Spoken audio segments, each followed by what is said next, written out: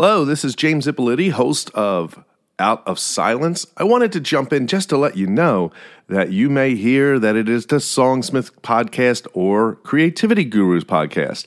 Season 1 of both of those have been combined to the name Out of Silence, and that will be the name moving forward for any interviews that I have about creativity. So don't be confused. Songsmith Podcast and the Creativity Gurus is now under one brand, Out of Silence. Peace.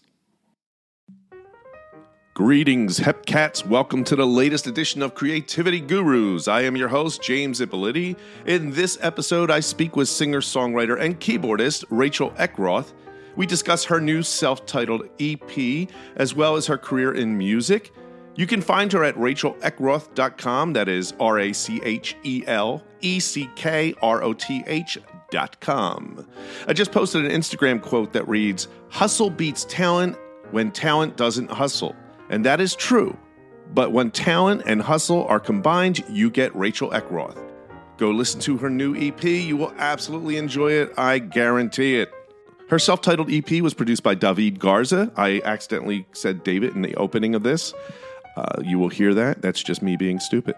David Garza recently co-produced Fiona Apple's Fetch the Bolt Cutters, and you'll really enjoy his work on this EP. Now, each week I invite artists of all mediums to come on and shoot the shit about creativity, talking about the process, and I hope that you get inspired to do your own creative work. And this is every week I do this, so I hope you join me and give me a 5-star review on Apple Podcasts so we can keep this thing going. Now let's get right to my conversation with Rachel Eckroth on this episode of Creativity Gurus. My guest today is singer, songwriter, and keyboardist Rachel Eckroth. Rachel has just released her self-titled EP, produced by David Garza, who also co-produced Fiona Apple's Fetch the Bolt Cutters. Her most recent work as a sideman includes performance tours with St. Vincent, Chris Botti, KT Tunstall, and Rufus Wainwright. In 2018-2019, she performed as a solo artist on Rufus Wainwright's All These Poses tour, supporting her album When It Falls. Over the course of her career, Rachel has composed for television, large ensembles, and her nonet, as well as producing an extensive songwriting catalog. Rachel, welcome to my show. Hi. Good morning. Thanks for joining me. Thank you. So first thing I want to talk about is your SNL experience, because I actually watched it twice. So the first time I watched SNL, I didn't know you at the time, and I watched St. Vincent. And then after getting the invite, I went back to watch it again. And how about that second song? They start out with you with the camera and pull back, which is pretty exciting, I think. So how was that experience on SNL? That was really, really fun. Probably people would expect this, but it was like a full day of production and practicing and making sure everything's tight and looks good and everybody's doing everything right. And then when it goes live, everybody has to just do it right. So you basically get one chance to make it happen. So it was a little nerve-wracking when we actually did the performance, but the overall experience is like it's run so tightly over there, and So you had performed with St. Vincent prior to SNL, like on tour? No, after that we've done some things after that, but okay. As a band, that was our first gig. So wow. So we rehearsed and it was kind of like a little secret pop-up show that happened. That must have been exciting though, being on that, because that stage, if you think about it, how many over the years musicians got to play on that stage? I mean, that's you can't think about it when it's happening, but No, I mean, TV is weird. It's like you're just like in a little box, you don't really have to worry about the fact that there's like, thousands of people watching you in real time. But right. You're just kind of like there on stage and there's cameras in your face. And all right. So your new EP, self-titled EP, tell me about that. So, okay. So I've been writing songs, I don't know, songs with words for about 15 years, maybe. And so every once in a while, I'll just get a nice chunk of lyrics happening in my life, and I need to make music out of it. So I connected with David Garza, who is a great guitarist and producer and songwriter. And we were just like, okay, let's do this. It'll be really fun. And he's so casual and so relaxed about it all that it's just always like a cool experience to do anything musical with him. So we put these songs together at Sonic Ranch in Texas, which is a recording studio where he kind of lives out of there in a lot of ways. And we just, we made it happen. And once we had, I was trying to get a few more songs, but we had these, and I was like, you know what, let's just put it out, because it's, COVID allowed us a little extra time to get some stuff done. And we actually started it right before COVID, and then that's interesting. Yeah, and then we just finished it up. How would you compare that to When It Falls? It's a lot different. Produced by someone else, actually my husband, Tim Lefebvre, who's a bass player. So When It Falls is a lot more electronic sounding. We experimented with like sound palettes and stuff from FX pedals and synthesizers and stuff like that. And the songs are, my writing has gotten better, as it should, in the couple of years between those.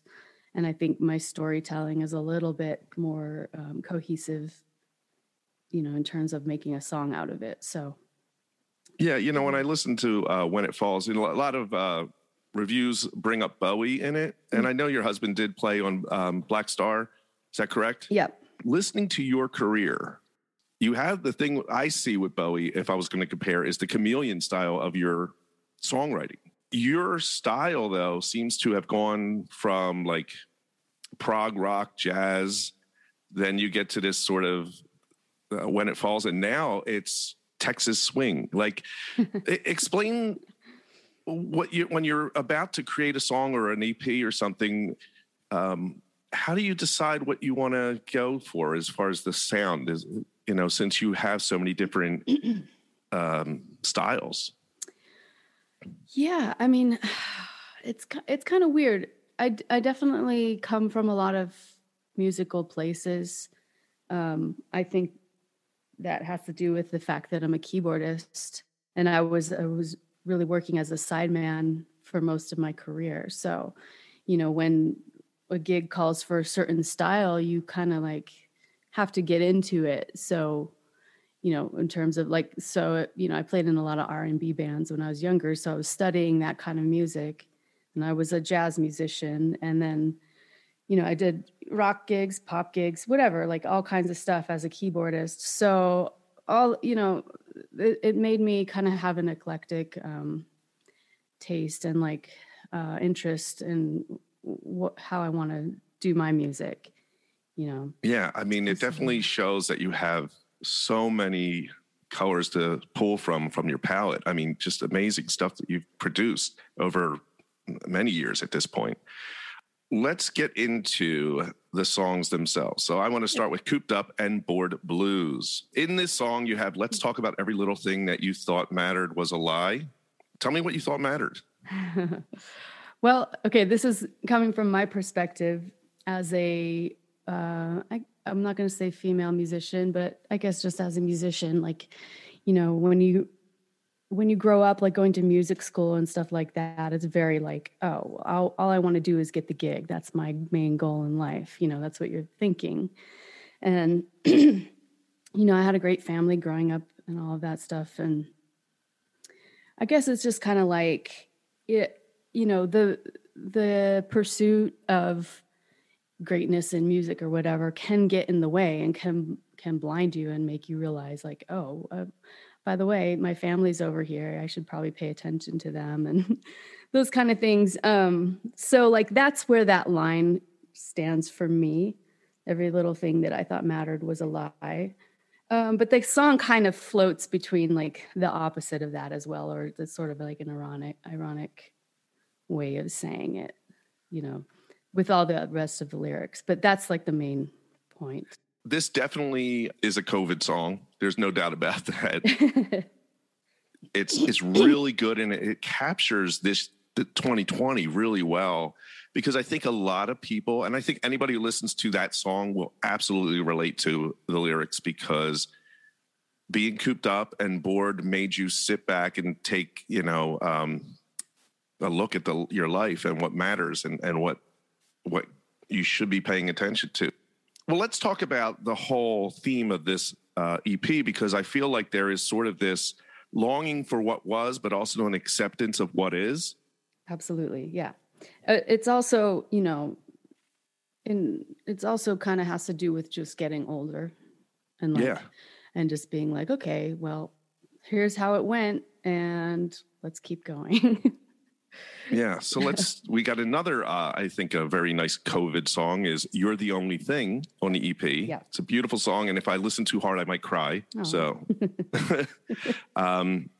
So let's talk about how that song came to be. So You're the Only Thing was the last of the 4 songs. David and I were still trying to write more. We are going to be writing more in the future too, but we were trying to finish up some songs and get some more out. And we were just kind of jamming in his living room one night, and these chords came up, and so I took it home and wrote the words, and just kind of reflecting on just being happy with what you have, I think.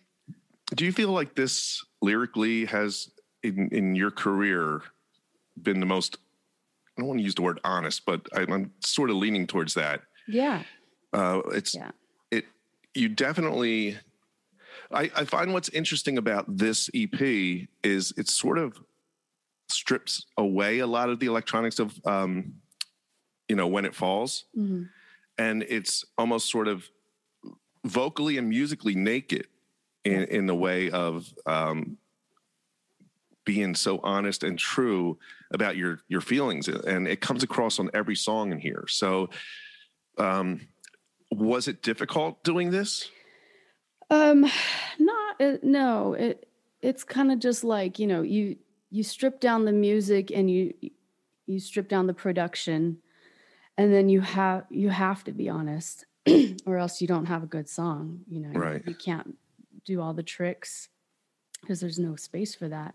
So you just have to tell a story, and and that was kind of the thing that David was helping me do, with these songs, is just be real clear and like, So what is that like working with David? Great. He's so cool. He's the kind of producer that just lets things happen in the studio, and he'll just pick up an instrument, start playing, and we just start, with not too much planning, which was really fun to do and pretty different than the last record. So how long did it take to produce? Was it just, I guess you said you started before COVID. So what, about a year to produce this? Yeah, something like that. I mean, it was mostly just because other things got in the way, So we started in February of 2020, and then probably for about 6 months, it was kind of just like, oh no, the world's ending. So there was a lot of other things to do. And then I came back to it, towards the end of the when we realized the world wasn't ending. Right. We all came back to what we were doing. Exactly. Figured out how to get through it. So do you remember like the first song you wrote, even if it was when you were a child? Yes. I remember a piano song that I wrote when I was about 15. I don't know. I don't think I was writing any like real lyrics when I was young. I really started that when I was about 30. So I was I was a very quiet kid and pretty shy. And I think it just really took me that long to get the courage to like start writing words and put my feelings out there. And that's another thing having to do with this EP is like, it took me until in my 40s to be able to say things without feeling like, embarrassed or like somebody's gonna judge me for what I'm saying out loud. It's interesting to think that you're a keyboardist who, for a majority of your life, played and maybe composed, but didn't write lyrics. So how how do you do that? Like, because to me, it's a story. How do you sort of create a song? Do you have a story musically in your head? How you want to create something without lyrics? Um, so you mean, what do you mean without lyrics? You mean starting without lyrics? No, not. I'm talking prior to you writing lyrics. You're just Oh. composing like instrumentals, and so it's just all feeling like. Yeah, I mean, just composing in general is like, how it starts with a mood, I think. Mm-hmm. And then like you're usually working within a style. So a lot of my stuff was like jazz stuff at a younger age. And I was also like arranging for a lot of instruments. So that comes into play too. But it's more just, it's like you come up with like a little melodic theme and you just build on that, I guess.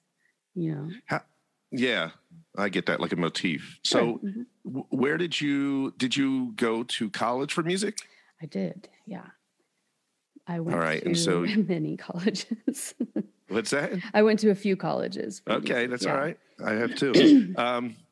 So you went there, you're playing along. Did you feel like being a female, a woman in the jazz world, was that tough? I mean, I know a lot of musicians. I don't know too many. Just growing up, I know there weren't too many women in the jazz world. Has that changed? I'm not sure. It has changed a little bit. I still get calls for all-girl bands. I was just talking to my friend about this the other day. It's like she's a drummer, and we were just like, okay, why are we always in these all-girl things still? Like, why? Why is it a thing? Yeah, right. But, I mean, I try to find my own lane, I guess, because it's, I'm not going to be your typical jazz musician or your, I don't know how to say that, right? But I'm just, I'm just trying to find my own lane as a composer. And like, I don't really identify as solely a jazz musician anymore. Right. Did you find yourself having to pull back on the new EP, like musically? No. Because it's a different discipline, So, I'm just writing the songs and playing a little bit, It's so like, I actually have a jazz record coming out, or a jazzy record coming out in the fall, where I get to like, play as much crap as I want to. So that's great. I hope we get to talk when that comes out. That'd be great. So let's talk about The Root. What is the story behind that? I really, really dig this song. I don't know the story behind it. I couldn't find anything, but let me know. Yeah, that was the one that was like the least publicized out of them, because we talked about 3 and left one out, I guess. But The Root, it's really dealing with depression. So, and it was kind of apparent during COVID, just like, it's basically, it kind of, the lyrics are, I am the root of the pain. And it just comes, it's depression, it's like everything in life that I'm affecting around me. I just came to realize like, okay, I just need to probably focus in on feeling sad, the fact that I'm feeling sad. And I mean, does that make sense? It's just like... No, it makes absolute sense. It brings the question, I ask this a lot of artists that come on. Do you feel that, the tortured artist thing, do you feel that you can create if you're very content? Or do you feel like you need to have that hurt in your life to... I mean, I think when we're younger, we're all drama, and it's easy to feel like, oh my God, I'm so depressed, I can write 100 songs. But then when you get older, do you find that you're reaching back to find that pain? If you're in a good mood, can you write in a happy mood? I mean, yeah. I think that just getting older, you go, in your head, like, I'm happy to be happy. Like, as long as as much as I can be happy, I'll take that. Like, and the song about depression, I mean, it's hard. It's hard. I'm not an expert on depression, although I have been depressed. Okay. So as a musician, and it has to do a lot with music and the business of music and your accomplishments and things like that. Like, that's really, I'm sure a lot of artists go through that, and it's not just like being tortured. It's more like we're trying to do something and it's hard to get there, and it can cause people to be depressed and sad about their state of their career and stuff like that. So, but I think, I think for me as an artist, I went through, all the drama and the sad and relationships and all that stuff. And it's just a certain time in my life. And now, hopefully, I think it's just, you just have to come up with more creative ways to say how you feel about other things. It doesn't have to be the drama. Now, did you write more songs than just the 4? We started a couple more, but they're not finished yet. All right. So I think it's a sort of an ongoing collaboration. So it's interesting in the world today compared to when I was younger, and you put something out. It wasn't like now you could just add to an EP if you wanted to, and have it out there, as opposed to pressing vinyl records and then having to release something later. What is your earliest recording experience? Recording your music? Like the very earliest, or I mean, I can tell you. Yeah. Well, like I said, I wrote something when I was 15, and we recorded it in a studio in Phoenix. That's my earliest, but I think you might mean a person. No, I do mean project. this. I want to just see your history with just your music and getting it out there. So you would have recorded this. What was your reason, Phoenix, to record this? Were you going to put it out? Or no, this was... What year would this have been? Yeah, I don't... let's see. Maybe around 1992 or 3. Okay, so you would have... At best, I probably would have put it on a cassette, maybe. Did you... Yeah, no, what it was a community high school group of musicians. It was led by the city or something like that. And we got together and recorded music. And I think I was one of the few that wrote a song and we played it in our little group. But I actually never heard the results. So I don't know what happened to it. Yeah, it's out there somewhere. But then after that is college stuff. And then out of college, I started trying to do my own stuff. So I did I did the Nanette, which you mentioned, which is now to have it finalize this. Now, do you think that homeless in America doesn't get the press because people want to avoid that topic in this country? By the way, I commend you, James, for your statement, because you're 100% right on the money. That's correct. It's a very eerie. Some people donate. I myself donate money for a different organization which actually relate to homelessness, help them homeless or etc.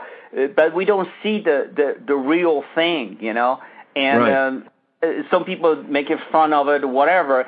But I think I'll be honest with you, with your audience. I myself approached several public stations, which I was, as an American, I'm appalled that they actually, I'm not here to criticize, but I'm telling you the story, that I'm appalled that they reject the homeless in America to show in their station, and I'm not naming any name whatsoever. They pick up different subjects from overseas instead actually work on this homeless in America, film. And I was talking to several people, and I say, you guys, this is not the way it's supposed to be, because I think I personally educate myself, because we do not have reports what's happened on the street. And the movie what I did, Homeless in America, actually explore all this stuff and actually somewhat, I don't want to say words teaching, but sort of give you different perspective. And the bottom line is you have a hope, and actually we can reduce this, but some of a TV station or a radio station or they don't want to deal with this stuff. And this is very, I would say, even un-American as far as I'm concerned, because I got really hard time with a lot of station that I say, okay, you don't want to show the room or whatever, that's fine. What about homeless in America? This is the issue what we should talk about. Right. Because I don't, be honest with you, I don't want people sleep on this street like 2 days ago. I see this every single day, and I live very nice neighborhood. Let's put it this way, But it is what it is. But I think, like I said again, we can do something about it, and hopefully somebody is listening. Right. And like I said, you can purchase Homeless in America and The Room both on this website page if you're listening to the show now or if you listen to it when it's archived. And, pick it up. And, people should open their eyes to these issues. And it's nice that you went from, making a fictional piece about the Room and then decided you're going to try to make something, to better this country that you live in. So that's... Yeah, we don't make any money on the Homeless in America, but I think I'm proud of this project very much so. And I got a lot of emails as well from people who actually regular citizens who say thank you for making this movie. I mean, I'm proud of it. Good. Now, how about the sitcom you're working on? It's called The Neighbors. Yeah, there's they can go to theroommovie.com and we have all the synopsis and also I'm just basically dealing also relationship and it's made for the TV station basically. Okay. It's a sitcom. I am Charlie, who's the manager of the apartment, and we have a ghost. We have all kind of different stuff, and it's funny. Actually, we do have a trailer. They can see the trailer as well.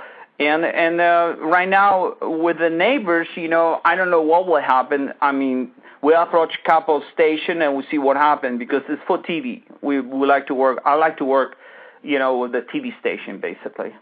Right. But we have already. Pilot is already finished. We did the pilot 22 minutes, so it's done. What you see on websites, just the trailer, 30 seconds or whatever it is. Did you say there's a ghost in the story as well? Yeah, it is ghost. It's Princess Penelope, but you have to go to a website and check. I don't want to spoil the excitement. All right. Did you find it difficult going from directing features to something short like a 20, 30-minute pilot? Well, you see, let me say it this way: the pilot we actually shot it 3 days, I believe.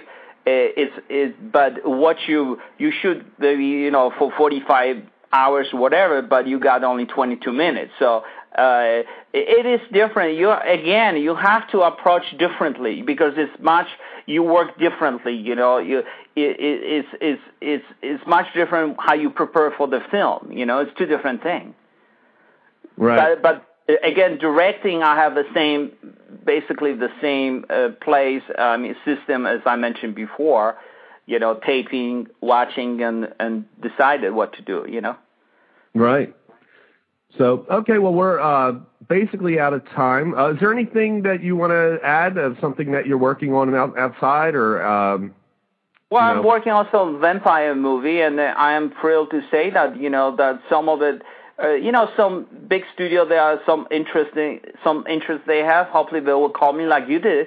So I am also, again, I would say thank you to all of you, all the fans and people who are listening, future fans of The Room, and send us email. And I thank you for having me in your program. Oh, no problem. Thanks for calling in. And if you have, any updates you want to email me about, and we can bring you back on sometime. Okay, we'll do that. Thank you very much, James. All right, Tommy. Take care. You too. Thank you. Bye.